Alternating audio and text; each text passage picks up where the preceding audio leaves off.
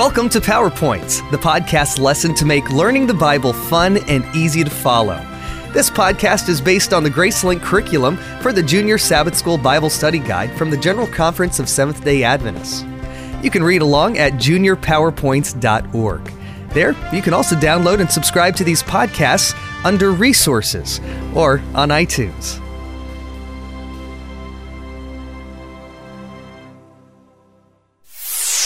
Lesson 5, Running with God. Have you ever felt that you had messed up so badly that things would never be the same again? Did you wonder if there was any hope for the future? Elijah ran from God, asked to die, but ended up going to heaven in special transportation sent just for him. Picture Elijah at the mouth of the cave, pondering in amazement how God had spoken directly to him.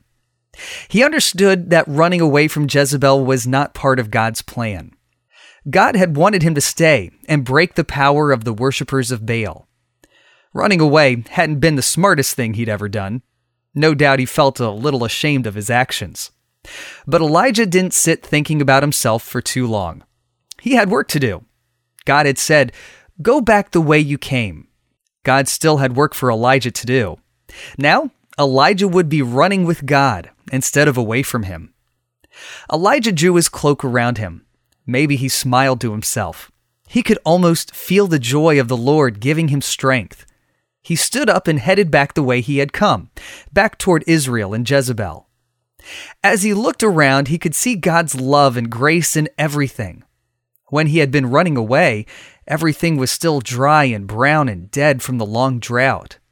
Now water was plentiful. The land was green again. He was not afraid anymore.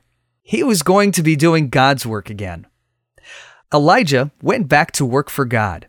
He traveled around Israel, teaching those he met about the true God. He shared his story of meeting God in the cave on Mount Horeb. He told about God's forgiveness, patience, and grace. He told about how God had given him a second chance. One of Elijah's special jobs was to reestablish 3 schools. They were called the Schools of the Prophets.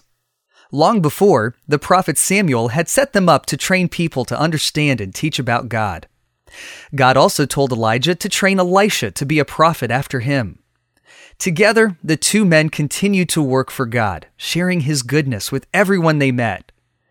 Then, God told Elijah that his work on earth was just about over and that he would be sending a chariot for him.